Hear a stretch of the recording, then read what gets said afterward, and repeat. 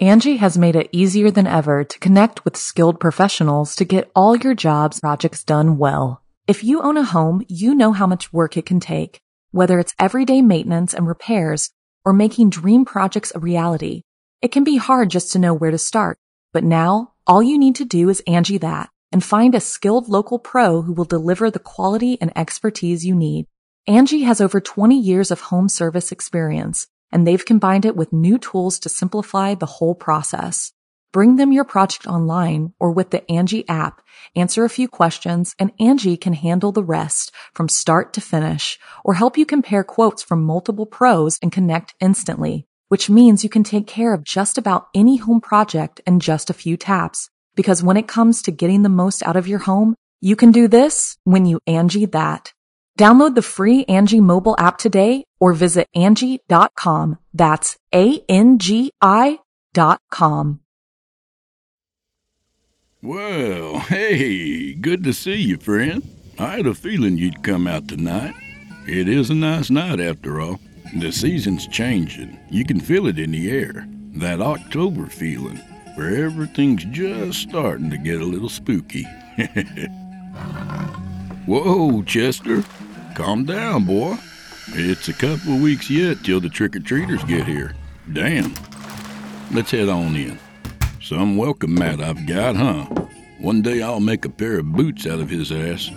Have yourself a seat, friend. I'll just be a second.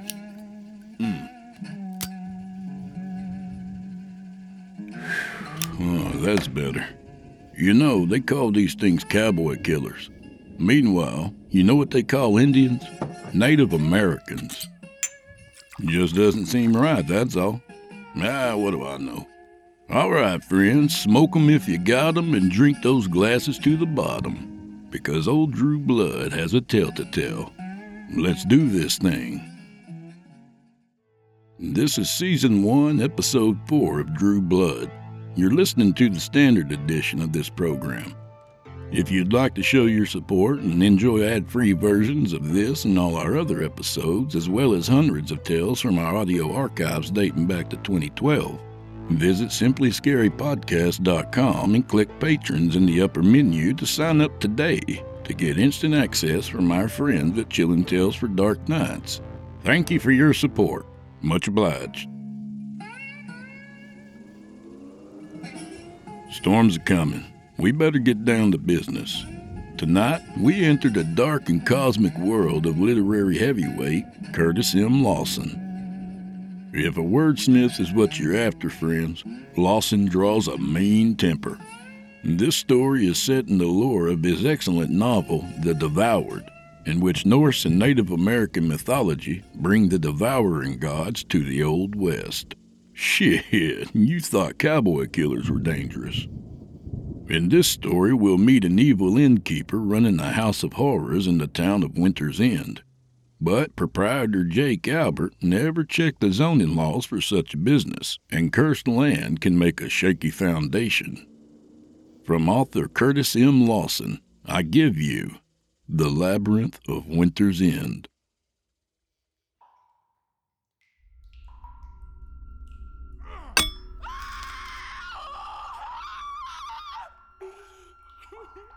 Sister Elizabeth was well versed in the books and history of her faith. She knew that the American interpretation of hell, the lakes of fire and fields of tortured souls, was more in line with the imaginations of Milton and Dante than with the truth of her religion. Hell, according to genuine articles of faith, was a state of being outside of God's light. If ever she felt cast out from the radiance of her Lord, it was now. The little slice of hell where she currently suffered was an establishment called the Cretan Inn. The Cretan was located west of Omaha, in the railroad town of Winter's End. Elizabeth's family had warned her that a mission out west would be fraught with danger. They had argued that plenty of folks in New York still needed help finding God. The wisdom of those warnings had now been proven, and she wondered if her choice to head west had been motivated by ambition rather than faith. Surely if her motivations had been pure, She would not be bound in this earthen dungeon, removed from God's light. Elizabeth was not the only one who believed that the Lord's reach did not stretch into this dark place. The hotel's proprietor was currently affirming just that. She could hear the gasping sobs of another woman begging for divine intervention, screaming for Jesus to just let her die. In response, a calm masculine voice spoke out in an assuring manner that sounded profane in context. "There's no sense in going on like that," the man's voice stated matter-of-factly. "God cannot breach these walls, pumpkin. I am the Cretan soul deity." The dim yellow light of the curator's oil lamp refracted in Elizabeth's tears, obscuring her vision. She was thankful for this.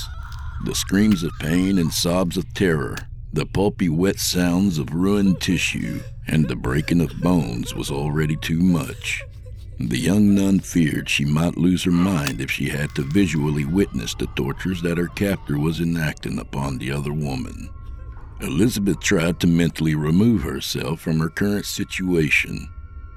Her body had been reviled and death was imminent, but she did not have to live her last hours in fear. The physical was nothing but a proving ground for eternity. The railroad ties that held her to the floor and the earthen walls which surrounded her were but a prison of the body. This devil man might hold physical dominion over her, but he could not keep her soul in bondage. With all the spiritual fortitude she could muster, Elizabeth pushed against her own fear, attempted to meditate on her faith and the fact that she would soon be with Jesus. As if reading her mind, the proprietor dropped some unseen instrument onto a metal tray, a tiny ringing in the darkness, and turned his attention to Elizabeth. The sobbing of her fellow captive had quieted enough so that she could hear the proprietor's footsteps as he approached. Her eyes were shut tight, but the yellow light of the oil lamp was becoming more powerful, piercing through the veil of flesh and blood vessels which separated her mind from reality. "Don't think I've forgotten you, sister. I see you coming to terms with death and praying for your immortal soul, but your concerns are misplaced." His words were perfectly enunciated and overflowing with hubris. "That soft, meaty husk that I've so generously deflowered will leave this place, albeit a bit worse for wear. But your spirit, the pain and joys and passions that make your essence up, shall remain in these walls. No heavenly father can snatch you from my dungeon. This I promise." The oil lamp was close to her face now. She could feel its heat, just as she could smell the gore on the man who held it. The devil in man's skin was kneeling down beside where she lay, staked to the floor. A sticky, wet hand stroked her face gently, like a lover's caress. The sensation was vulgar and brought bile into the nun's throat. A moment later, despite her best efforts to remain strong, Elizabeth was openly weeping. "Rest, sister. I'll be back for you tomorrow." Elizabeth's eyes shot open and momentarily stunned her captor with the anger and fear with which they burned. "No!" she screamed as loud as she could. "You finish this now! Don't you leave me down here!" The innkeeper took a step back and laughed to himself. "Oh, but I do whatever I choose, sister." Without another word, he walked away, taking the dim light of the lantern with him. Elizabeth screamed incomprehensible curses at the man as he opened a heavy door at the far end of the basement. He ignored her cries and crossed the threshold between one circle of hell and another.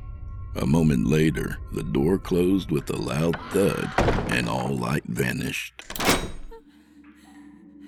After minutes of sobbing, Elizabeth laid quiet, growing stoic in her pain and fear. Her hands and feet were in agony from the railroad spikes that pinned her to the ground in the shape of an X. Worse than fire in her nerves were the sounds in the darkness. The other woman moaned as she slowly died of blood loss and trauma. Then came the squeaking sound of curious rats investigating the darkness for an easy meal. Elizabeth wondered if the rodents would eat her alive before the innkeeper made his return.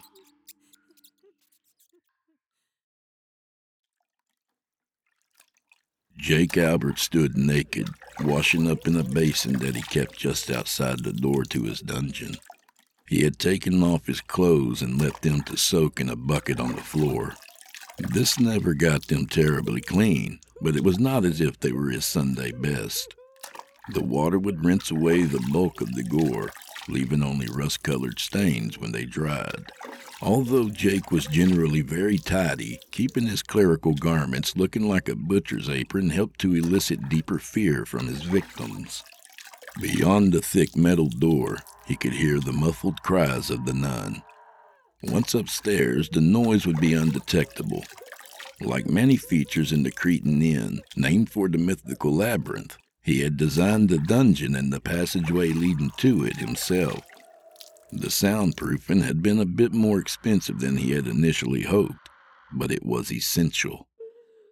Once he had meticulously cleaned the blood off his hands and from beneath his nails, Jake proceeded down the hallway and ascended a narrow wooden staircase. At the top of the staircase, just outside another heavy door, was a cedar chest. Jack reached in and retrieved a clean set of clothes. Black pants with shoes, suspenders, and a bowler hat to match, along with a white button-up shirt. There was a full-length mirror mounted on the wall above the chest. Jake took his time getting dressed, making sure that everything was tucked in and straightened just so. Once satisfied with his appearance, he opened the wooden door and stepped into a hallway of the inn, which held the dummy rooms he never rented. Jake could hear someone ringing the bell at the front desk for service. He had hoped that the guest had not been unattended for too long. Even in the middle of nowhere, Nebraska, Jake found it important to maintain a reputation for hospitality. He expertly rushed through the maze of hallways which were intended to confuse any stranger with their dead ends and cylindrical cross-sections. In just over a minute, he was in the lobby, dusting his hands off against one another in an exaggerated manner. At the desk stood a massive man with his back turned to Jake. He was well over 6 feet tall, with shoulders as broad as a keg is tall. Long, raven-colored hair, the texture of straw, spilled across the back of the stranger's plain white shirt. He wore denim pants and brown boots with spurs. Jake imagined this giant of a man would need a hell of a horse to carry him any great distance. His demeanor and posture, even from behind, reflected incredible confidence. Jake would have taken him for a lawman or a shootist if it weren't for the lack of a gun belt or firearms. Welcome to the Cretan Inn, Jake said in his most gregarious tone, as he made his way past the large visitor and back behind the check-in desk. And if you're new to Winter's Inn... Jake's words were cut short as the vision before him stole the breath from his lungs. For a moment, Jake Albert, who truly believed himself to be a divine being, was positive that he was staring at the devil. The stranger's face was the color of adobe, riddled with deep cracks and black scabs. His eyes were as black as his hair and seemed to look straight through Jake, towards something beyond this world. His base features, below the disfigurements, were classically handsome. This lent an air of tragedy to the big man's horrific appearance. Jake caught himself staring. He closed his eyes in an attempt to regain his composure. He was prone to visions and hoped that this one would evaporate if he willed it so. When Jake opened his eyes again, the man was just as hideous, but he was now prepared. My apologies, sir. Your skin condition caught me off guard. Not leprosy, is it? The disfigured man before him seemed to awaken from some manner of daydream and now looked at Jake rather than through him. This is a place of sacrifice. It wasn't just the nature of the question that disturbed Jake, but also his visitor's voice, a sound like muffled thunder and breaking glass. A place of what? Jake asked. Apprehension had crept into his voice. The stranger stood still for a moment, as if thinking before asking again. This place. It is an altar of worship. A church? Jake responded in question. No, sir. This is a traveler's inn. There's no church in Winter's End. An inn? The visitor asked, once again looking through Jake. The innkeeper was becoming increasingly nervous. There was something wrong with the man in front of him. Something that went deeper than a skin condition and a hoarse throat. Are you all right? There's a doctor in town if you need one. Jake's voice seemed to once again awaken the stranger from his reverie. The big man reached into his purse and produced several gold coins, the size of sand dollars. He placed the coins on the counter with a heavy hand. This will be enough for a room. Jake eyed the coins in disbelief. He reached out a hand and retrieved one, studying the angular alien writing engraved upon it. With more than a little reluctance, he brought the coin to his mouth and bit down. It was real. Jake couldn't believe it. On his counter must have laid $200 worth of gold. And for what? One night's board? This will be enough, his visitor repeated. Yes, absolutely. With a quick hand, Jake swept away the money. A moment later, he produced a room key and a ledger. The ledger was for the guests who Jake deemed too strong to kill, or those whose disappearance might be looked into. With those who would end up in the dungeon, he never asked for a signature. You'll be staying upstairs. I'll show you the way. If I could first get your John Hancock, though.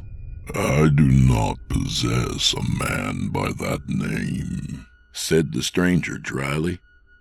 After a brief moment of further tension, Jake snickered. This guy's fucking with me, he thought, and was relieved to find that the monster before him had a sense of humor. Your signature, if you would, sir. Or if you can't write, an X will do. With a hand like a bear paw, the stranger grabbed a pen from the ink fountain in the counter.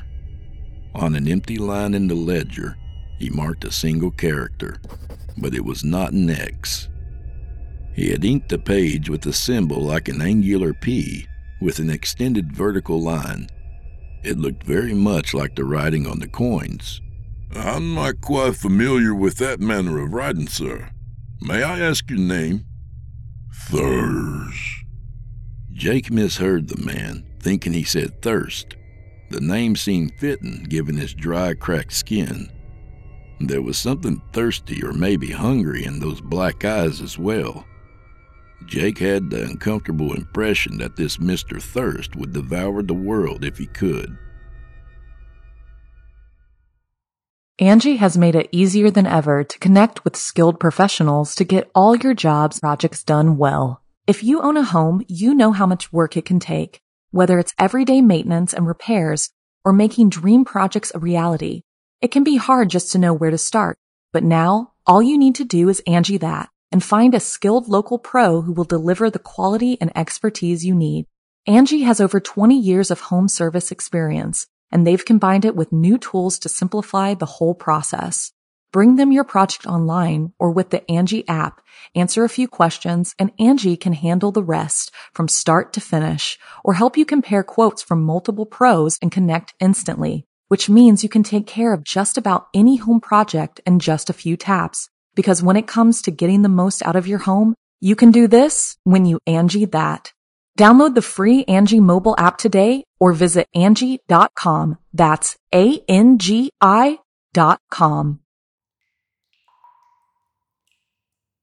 Stress and pain had led Sister Elizabeth to sleep, but even in slumber the grip of the Cretan Inn was too strong for her to escape. Elizabeth's dreams had been nightmare reenactments of the innkeeper ravaging her virtue and of her failed attempt at escape. Her nightmares were non-linear, mental labyrinths where she repeatedly ran through the end's maze of halls. Doors opened to bricked-over passageways. Again and again she was dragged into dark places where the evil man with the friendly smile nailed her to the ground, or sometimes to a cross, and forced his way inside of her. Presently, Dream Elizabeth was running naked through the inn's halls, blood and semen pouring from her defiled sex.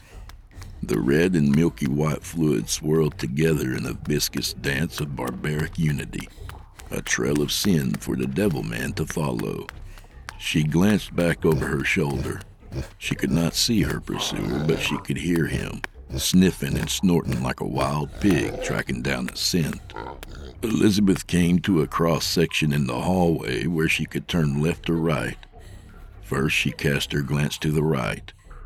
At the end of the hall was a massive oak door carved with a relief of Christ dying on the cross. The relief was not a static image. The carved depiction of her Lord writhed upon the cross set into wood. Amber sap dripped from its stigmata. It wailed out in imitation of the true Christ's passion in the form of creaking wood. With little thought and no control of her dreamscape avatar, the young nun turned to see what was down the other corridor. This hall also ended in a huge oak door. Like the other door, a living image moved across the wood. There was something different in the tone of the second relief. The central figure was still a cellulose savior, but it did not suffer on the edge of death. This wooden Christ stood tall but scarred and carried a flaming sword. In this image, the Messiah of Revelations rallied an army of angels and screamed a battle cry that sounded like a lightning bolt splitting an oak tree.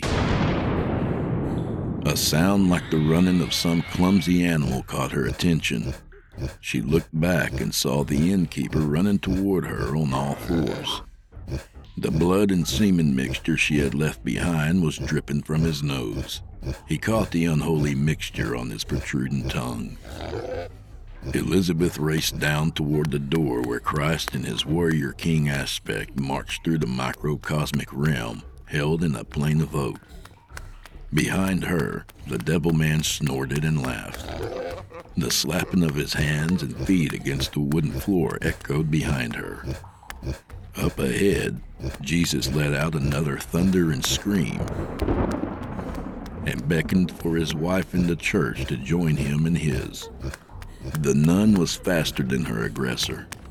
Her hand reached the doorknob. She twisted it and pushed. The door swung open effortlessly, revealing a panoramic view of the night sky with no ground in sight. Countless stars cast their glow through the shifting auroras and blackest oceans of nothingness. Cold such as Elizabeth had never felt drifted into the inn from the open door. A haze of condensation formed in the passage. Misty tendrils beckoned the nun into the nightscape. She stood momentarily dumbstruck by the beauty and awe of the cold world beyond the door. A hand grabbed her hair from behind. The strong arms of the terrible innkeeper forced her to her knees and twisted her vision back into the labyrinthine halls of the Cretan inn. No heavenly father shall snatch you from my dungeon, sister. He spoke the words straight into her mind. His psychic voice was proper and cultured, a striking contrast to his animalistic demeanor. Sister Elizabeth looked up at the monstrous predator and found courage despite his terrible countenance. You're right. No heavenly father shall snatch me away. One must choose to go with the Lord. With that, Elizabeth pumped her legs as hard as she could, wrenching herself from the devil man's grip, and leapt backwards through the doorway into the starry abyss. The perspiration dripping from her body became cosmic snowfall. Her body began to crystallize, the sea of nothingness devouring the heat from her body. As her vision faded, the last thing Elizabeth saw was the innkeeper standing in the doorway, dumbfounded, holding a fistful of Elizabeth's silken hair. Jake sat in a rocking chair set up on the porch of the inn. With a glass of bourbon in one hand, he watched the sun descend into an orange and crimson horizon set against the silhouette of a modest skyline. The weather was fine, warm with a slight breeze, and Jake was not one to take such a pleasant evening for granted. Still, something felt off tonight. The guest, the giant man Jake knew as Thirst, was poking around the grounds of the inn. He would place his hands and face against the dirt, as if trying to listen in on whatever long-dead things might lie beneath. Jake figured it was some Injun bullshit about communing with nature. He certainly has the right complexion for a savage, Jake thought. That would explain the skin disease, too. These American cavemen were always catching some sickness that the white man had evolved beyond. Whatever Thirst was up to, there was no danger of his guests stumbling upon the remains of his previous visitors. Those had all been dealt with properly. Jake did not shit where he ate. Still, the way Thirst got down on his hands and knees and mumbled into the dirt, Jake couldn't help but picture the souls of all his victims screaming out to this stranger for retribution. Of course, that was nonsense. The souls were here, trapped within the plaster and lumber of the inn's walls, not the dirt. As the god king of the Cretan, only Jake was privy to their ethereal suffering. He watched Thirst closely as the big man knelt in the middle of the dirt path that led away from the porch. As Thirst pressed his hand against the ground, Jake had the incredible impression that the man's flesh was becoming one with the earth. He could not tell for sure where the massive hands ended and the dirt road began. Jake shook his head, sure that he was hallucinating. He was prone to visions, and while he was quite sure some were of a divine nature, others were no more than vivid daydreams. When he looked again, the vision had grown more bizarre. Thirst was now looking down, face to face with the dirt in a quite literal sense. The earth below the giant had erupted into a gruesome sculpture of some deformed child's face. Jake dropped his glass. The tumbler shattered into 100 fragments, each momentarily catching the gorgeous light of the dying day before falling back upon the porch. A stream of bourbon rolled across rapids of broken glass and down the edge of the top stair. Thirst looked up at the sound of breaking glass, and the deformed infantile face melted back into the earth. The strange guest's black eyes were set upon Jake, though no expression was visible on his face. I think I've had enough drink for one night. I'll be retiring, if you don't mind. Thirst kept his gaze on the innkeeper, but did not reply. Jake nodded and walked backwards into the Cretan. You just ring the bell if you need anything at all, Mr. Thirst. The Cretan's proprietor had laid down for an early night's sleep just after sunset, but slumber did not come easily. He lay naked and comfortable as he did every night, but his mind was restless. The image of his Indian guest's mockery of a face was burned into his mind. The odd, angular sigil that Thurs had written in his ledger floated across his field of vision like dust in his eye. After an hour or so of chasing slumber, Jake wheeled himself to focus on more pleasant thoughts, his captives in the basement. The older woman, the one who'd been traveling west to find work after her husband was taken by a Confederate cannon, was surely dead by now. He had left her to bleed to death, and he reckoned it should not have taken long. He hoped her suffering had been prolonged enough to distinctly affect the nun. Sister Elizabeth was the real prize. Just the thought of her soft flesh and softer soul excited Jake's body. His manhood twitched as he revisited her pleading sobs in the moments before he forced himself inside her virtue.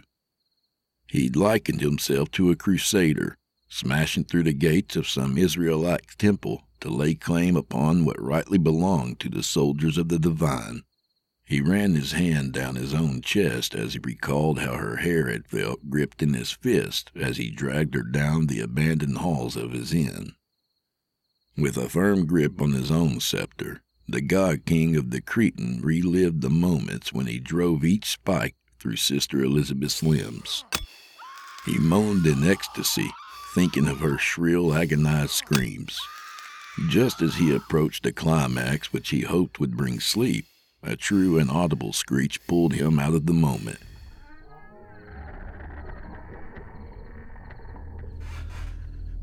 Jake sat up in his bed, looking around the room, panicked. He wondered if the sound had not escaped his fantasy and found shape in reality. Many of Jake's visions began as daydreams before taking on physical form. The sound echoed through the inn again. Jake focused on its tone and shift in pitch. After a moment's reflection, he decided that it was too low to be a screaming nun and not static enough in pitch to be a moaning. It sounded like the creaking of wood, but far louder and more extended than the building settling. With the intensity of thunder, the horrid creaking began again, and this time it would not cease. When the terrible noise refused to stop after a few seconds, Jake covered his ears and backed himself into the furthest corner of his bedroom. The sound pierced his very being. He could feel its horrid vibrations in his bones and in his soul. Jake Albert was afraid. It was a feeling he had not felt since childhood. Crashes and shattering glass joined the cacophony. The sounds grew louder as if they came from some banshee racing toward Jake's bedchamber. The individual pieces of the door frame began to twist like wet rags being wrung out by invisible hands. Spiderweb cracks erupted across the surrounding plaster. The hinges separated on sheared pins just as the door exploded into a rain of splinters. Jake closed his eyes as much to protect his vision from the flying debris as to banish his grim hallucination. Once the creaking had stopped and he no longer felt himself being pelted with wooden hail, the innkeeper opened his eyes. Things had not returned to normal. They had gotten much worse. Jake saw a ruinous nightmare version of his Cretan through the twisted portal of broken pine that had been his doorframe. The floors were now warped into static waves, interrupted by the occasional jagged plank jutting upward. Walls bowed, arcing up through the missing ceiling and into the now floorless rooms above, creating a cathedral effect. Plaster had been shaken from the walls, and laths shone beneath like exposed ribs. Carefully, Jake made his way into the lobby of the inn and surveyed the damage. He could now take in a more complete portrait of the damage. Furniture from the rooms above had crashed into the lobby, along with clouds of pulverized plaster. Wooden beams from the ceiling had crashed in front of the inn's entrance, barring any egress. The odd, deliberate twist and bend in the building's frame spoke of something darker and far more eldritch than a mere earthquake. Still, his rational mind argued that this had been a natural event, which his occasionally unreliable perception had transformed into something more horrific.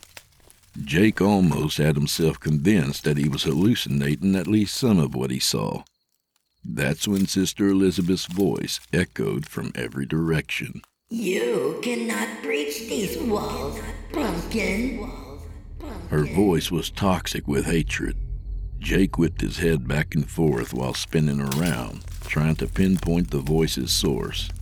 In his panic, he caught his foot in a concave divot of the wooden floor. He fell to his knees and his ankle twisted in a way that ankles are not meant to twist. He let out a sharp cry of pain. Sister Elizabeth's incorporeal laughter flowed around him in response. Jake took a deep breath and looked down at the floor as he worked to banish the pain of his twisted ankle. The wood grain was moving, forming into the faces of deformed infants. One was missing an eye. Another suffered from a cleft palate. A third had the distinctive look of a mongoloid. Each wailed in wide-mouthed silence. Jake looked at the faces of the children, not with horror, but with confusion. He had firmly believed that the souls of his victims would be trapped within his castle, but these invalids were strangers. He had never enacted his will upon them. He had never even seen them before. The scraping sound of iron against plaster called Jake's attention away from the ghosts of the wood grain. This time the sound had a clear source. It was coming from the maze of hallways which led to his dungeon. You think you hold any power here? Jake screamed as he pushed himself back to his feet. His ankle hurt and it was hard to stand. The pain made him feel weak. The weakness made him angry. I'll nail you back into the dirt, whore! His eyes were fixed down the hallway where the scraping was coming from. The sound was becoming louder, rougher. Jake shuffled unsteadily across the uneven floor, favoring his uninjured leg. Whatever had broken and corrupted his home, he blamed it on this bitch of God. Nothing mattered more to him at that moment than making her pay. Jake's angry resolve melted into impotent fear. The young woman was dressed in her monochrome vestments, complete with habit, though she looked anything but holy. Her feet were trailing blood from holes the size of quarters, where she had torn out the railroad spikes that staked her to the ground. She had not bothered to remove the spikes from her hands. She dragged them across the walls, her arms outspread in imitation of her lord.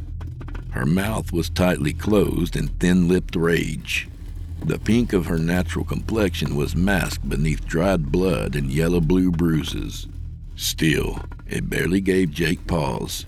Sister Elizabeth, despite her stigmata and ugly determination, was not the first monster to try and unnerve him.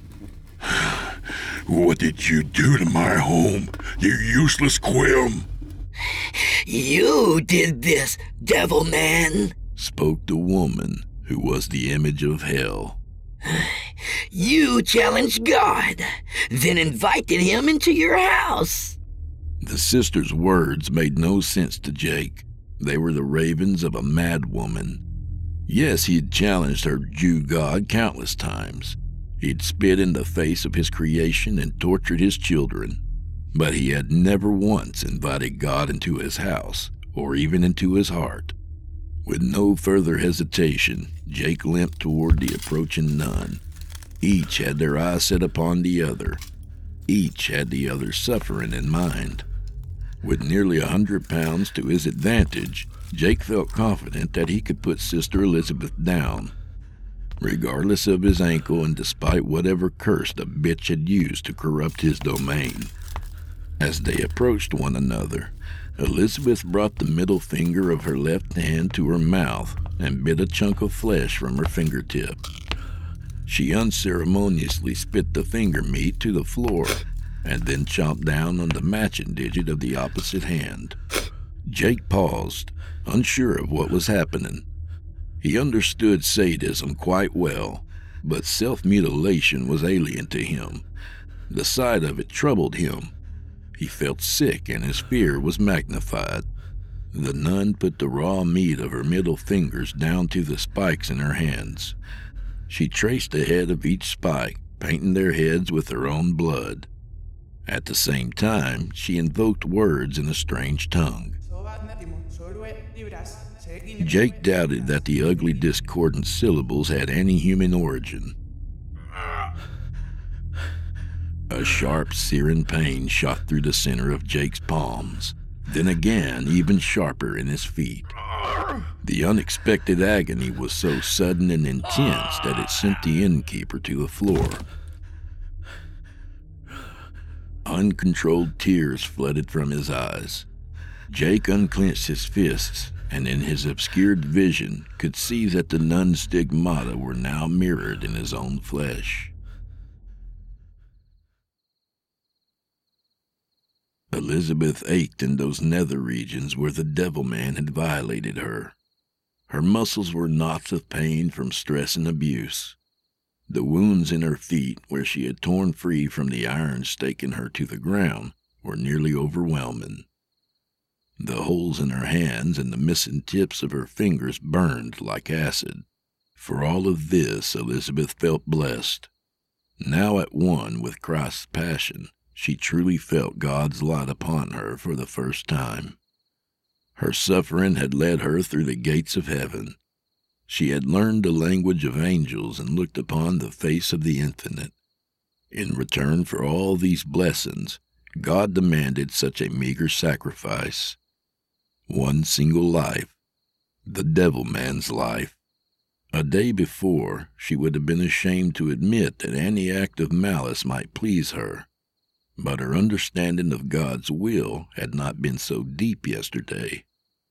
Today, she could fully appreciate the wrath which had brought down Sodom and drowned the world. Today, she would take pleasure in cutting down her would-be killer upon the altar of her Lord. Elizabeth smiled as the innkeeper shambled across the uneven floor on his wounded feet and his twisted ankle. She did not run after him. She needn't. He would run through this maze, thinking it still the hell he created, only to find that God had changed every twisting corridor. The devil man would be lost and confused, just as she had been hours earlier running from him. And then he would stumble upon the altar, where she would bring some sense of worth to his otherwise wasted existence. Nothing made sense. Jake had built the Cretan himself. He knew every corridor and secret passage. Nothing was as it should be, and no mere earthquake could explain the changes. Dead ends with secret doorways had turned into circular hallways. Doorways to rooms that had been there were now met with blockades of earth and clay. Plain, neat staircases which had led to the second floor were gone, replaced by spiraling, broken steps of madness which merged into the walls themselves. Amidst all this insanity, magnifying his pain and fear, were the soft sounds of Sister Elizabeth's bare footfalls. She was quiet and relentless, like a Komodo dragon stalking wounded prey until it fell from infection. Jake shambled down a long hallway toward a T-shaped cross-section. Behind him, he could hear the padding of the nun's bare feet. His uneven breath vibrated across the space of the hall and into his ears. She would soon outpace him, but Jake dared not look back to see how great a lead he held. Reaching the cross-section at the end of the hall, Jake looked right. The hall terminated in a dead end, covered in fallen joists that made the shape of a leaning cross. He switched his gaze to the left and was met with an open doorway which led to a deep darkness. Jake smiled and laughed. Beyond that door, there was still some place in the Cretan where this bitch and her bitch god might stand powerless before him. If he could reach the end of his hall and descend into his Holy of Holies, there would be a chance to salvage all of this. Jake ran as best he could, stumbling into walls along the way toward the darkened passageway. A mad laughter overtook him, casting out his pain and fear. A cold, soothing wind blew from the darkness ahead. It promised resolution. There's no escaping God's will, devil man. Called out a calm, feminine voice behind him. Having reached the door, Jake leaned against its wooden frame and turned his eye back to his pursuer. I am God here, sister. With that, Jake Albert allowed himself to fall backward through the darkened passageway. His vision ceased as the blackness overwhelmed him. He tumbled downward, wooden steps bludgeoning his head, back, and legs. Seconds later, he was met with the cold earth of the hallway to his dungeon. Despite the pain, Jake laughed. He was overwhelmed with relief. Jake was not what one might consider a warrior, but he was sturdy. He fought against the trauma and forced himself to his knees. Like a wild animal, he rushed forward on all fours toward the steel door that would lead to salvation. Behind him, Jake could still hear the nun's footfalls. The sound brought him excitement. The dumb bitch would follow him right back into his lair. Once through that door, he would show her the meaning of divinity. The darkness in the tunnel was absolute, and Jake smashed into the door before he'd expected. He snickered to himself and reached for the handle. The door pushed inward and Jake fell across the threshold. The ground beneath him was cool and soothing. He could feel, or at least could imagine that he felt, energy flowing between himself and the earthen floor. Jake gathered his strength and rose to a crouched position. He was a wolf, ready to pounce. Come on, you worthless bitch, he barked into the darkness. Jake stood ready, quite sure that his grim sanctum would make the nun powerless while granting him preternatural attributes. Wide-eyed, he waited for his vision to focus into superhuman clarity. He willed the pain in his hands and feet to cease, envisioning the skin around his stigmata knitting itself back together. He sniffed at the air, searching for the scent of her madness. All this was cut short as an unseen object, something long and sharp, penetrated Jake Albert's torso. The instrument slid cleanly between two ribs on his left side, puncturing his lung. Jake never saw it coming. The Cretan's proprietor gasped wildly for breath, but his lungs found only blood. He never felt the ground after losing his feet. In fact, Jake Albert swore that there was no ground beneath where he lay dying.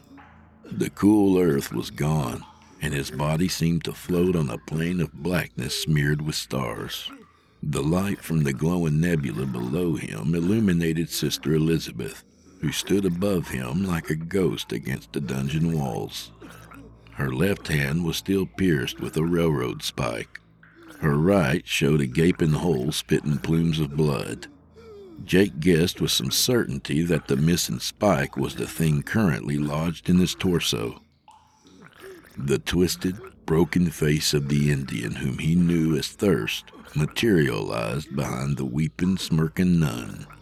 Jake had been right in his unease. He looked into the cold, black eyes of the hideous face. He now recognized the terrible thing held within them that had so spooked him earlier in this endless day. It was true divinity, that aspect of being which Jake had chased all his life. It sparked within the black pits of Thur's eyes. Who are you? Jake tried to speak the words aloud, but only gurgling and foaming blood escaped his mouth. Nonetheless, Thurs heard his question. I am that which was before, and that which shall be hereafter. Thurs spoke without speaking. I am Tiamat, Kronos, NYWHY. I am Thurs.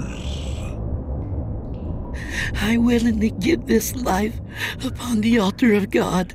Elizabeth recited the words, unaware of the conversation between Jake and Thurs. May this mortal blood act as a key to the gates of heaven.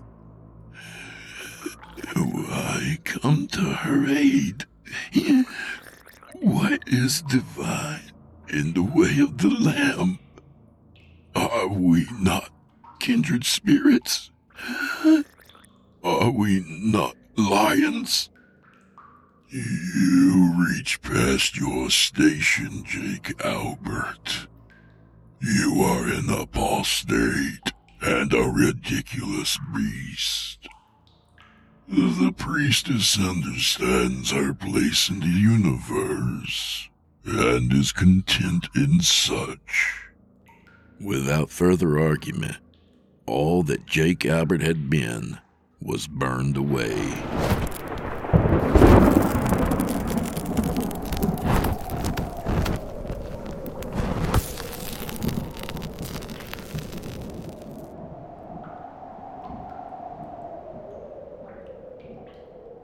The destruction of his soul expelled enough energy to tear a hole between Winter's End and that place beyond the stars which Sister Elizabeth called heaven.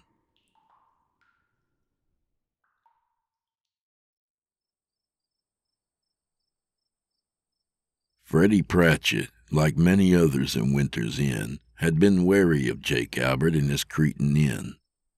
He could think of no good reason why a rich man would settle in a tract town, let alone spend enough money to build a public house the size and caliber of the Cretan. Freddie figured that the overly gregarious Mr. Albert had come out west to run from something. Maybe that something was as simple as a broken heart, though Freddie reckoned it had more to do with law or money. It usually did. On top of the strangeness of the Cretan inn, the inn had been built on cursed land. At least that's what the natives claimed. Legend said that some ancient tribe had sacrificed unwanted children there in the days before the Cheyenne roamed the Nebraska plains. Most of the town had come out of their homes at the sound of the earthquake.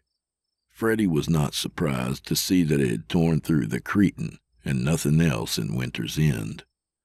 He was a God-fearing man, and was quite sure that the breaking, heaving earth which shattered and reshaped the inn was some manner of divine retribution for the sins of its creator. What did strike Freddie as unbelievable was the churning sea of black that replaced the ground around the inn shortly after the quake. Freddie, along with most of Winter's End, watched as Jake Albert's torture palace was sucked into a dark, viscous pit that reflected the starry sky above. As the broken inn was pulled downward, plumes of white steam rose up around it. It looked to Freddie like the hot breath of a monster bellowing forth from a cave on a winter's day. When the Cretan had completely vanished below the black, a new structure began to rise. The first detail to emerge from the pit was a simple wooden cross. Moments later, the adobe facade of a Western-style mission became visible above the pit. Freddie watched in awe until the church was fully realized and the churning darkness below it reverted to mundane earth. Freddie wanted to believe the whole thing was a miracle, but the church was somehow profane in its details. Instinctively, he knew that it had no place within this realm of creation. Its dimensions were wrong and somehow disproportionate with one another. The corners met at impossible angles. To look upon the doors left one nauseated. They seemed simultaneously convex and concave. The godless and the sinners alike ran for their lives. They took to their horses and carts and coaches and never looked back. The devout, however, men like Freddie Pratchett, were held in place by the spiritual gravity of the church. The initial revulsion at its impossible nature evaporated from Freddie's mind the longer he gazed upon its unholy spires and vaults. Fear quickly gave way to fascination, and then to religious epiphany. Freddie's mind and the minds of all the faithful shattered. The mental stress of looking upon the temple of madness proved too trying for the mortal psyche. Insane and enraptured, Freddie stood all night watching the shifting geometry of the church. Shortly before dawn, a nun stepped out through the dizzying doors. Behind her stood a tall, broad-shouldered manifestation of Christ. The Messiah's skin was broken from the lashes of Roman whips. His eyes were black with heaven's wrath. The nun opened her mouth and spoke alien words which communicated only with the soul. The devout drew closer and listened. From Jake Albert's Temple of Apostasy, the good sister preached the lost gospels of the devouring gods to Freddie Pratchett and the whole of Winter's End.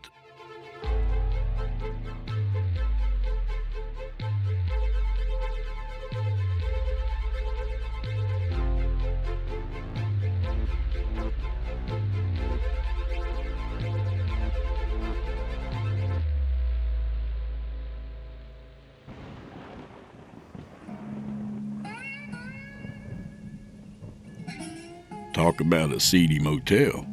You've been listening to The Labyrinth of Winter's End by Curtis M. Lawson.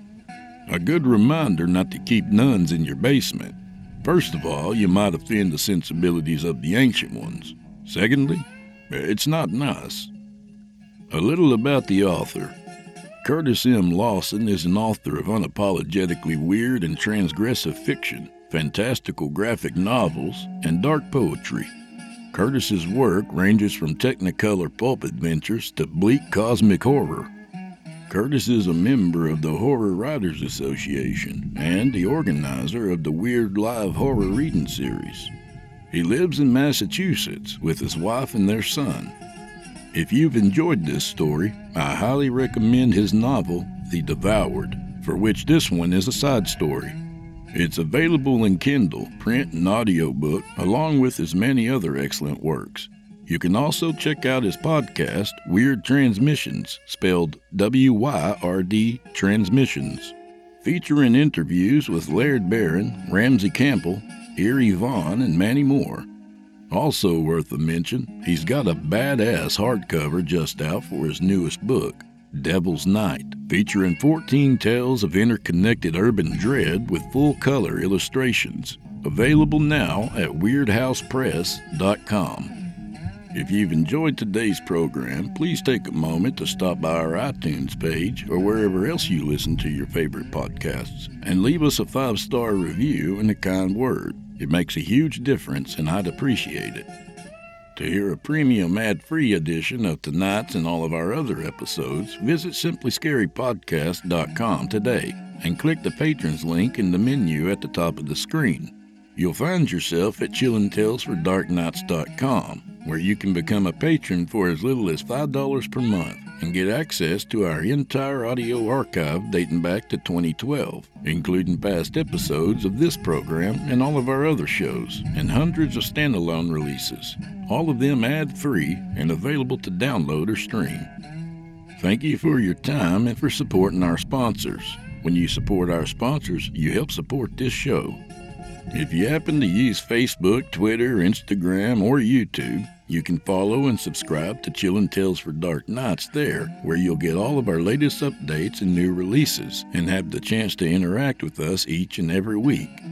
You'll find me personally on Facebook and Twitter, as well as Instagram. Stop on by and say hi. I won't bite much. I'd also like to mention that we are accepting submissions. If you've got a story or two you'd like to be featured on this show, send it to drewbloodhorror@gmail.com. If selected, you'll get the full treatment. Well, I'm afraid this is where we part ways, at least till next time. So grab a drink for the road, check your local building codes, and remember, quarter-sawn wood is less likely to warp. So until next week, friends, may the wind be at your back, and may the road rise up to meet you. I'll see you all on the flip side. Meanwhile, maybe skip the motel and just sleep in the truck. Bye, y'all.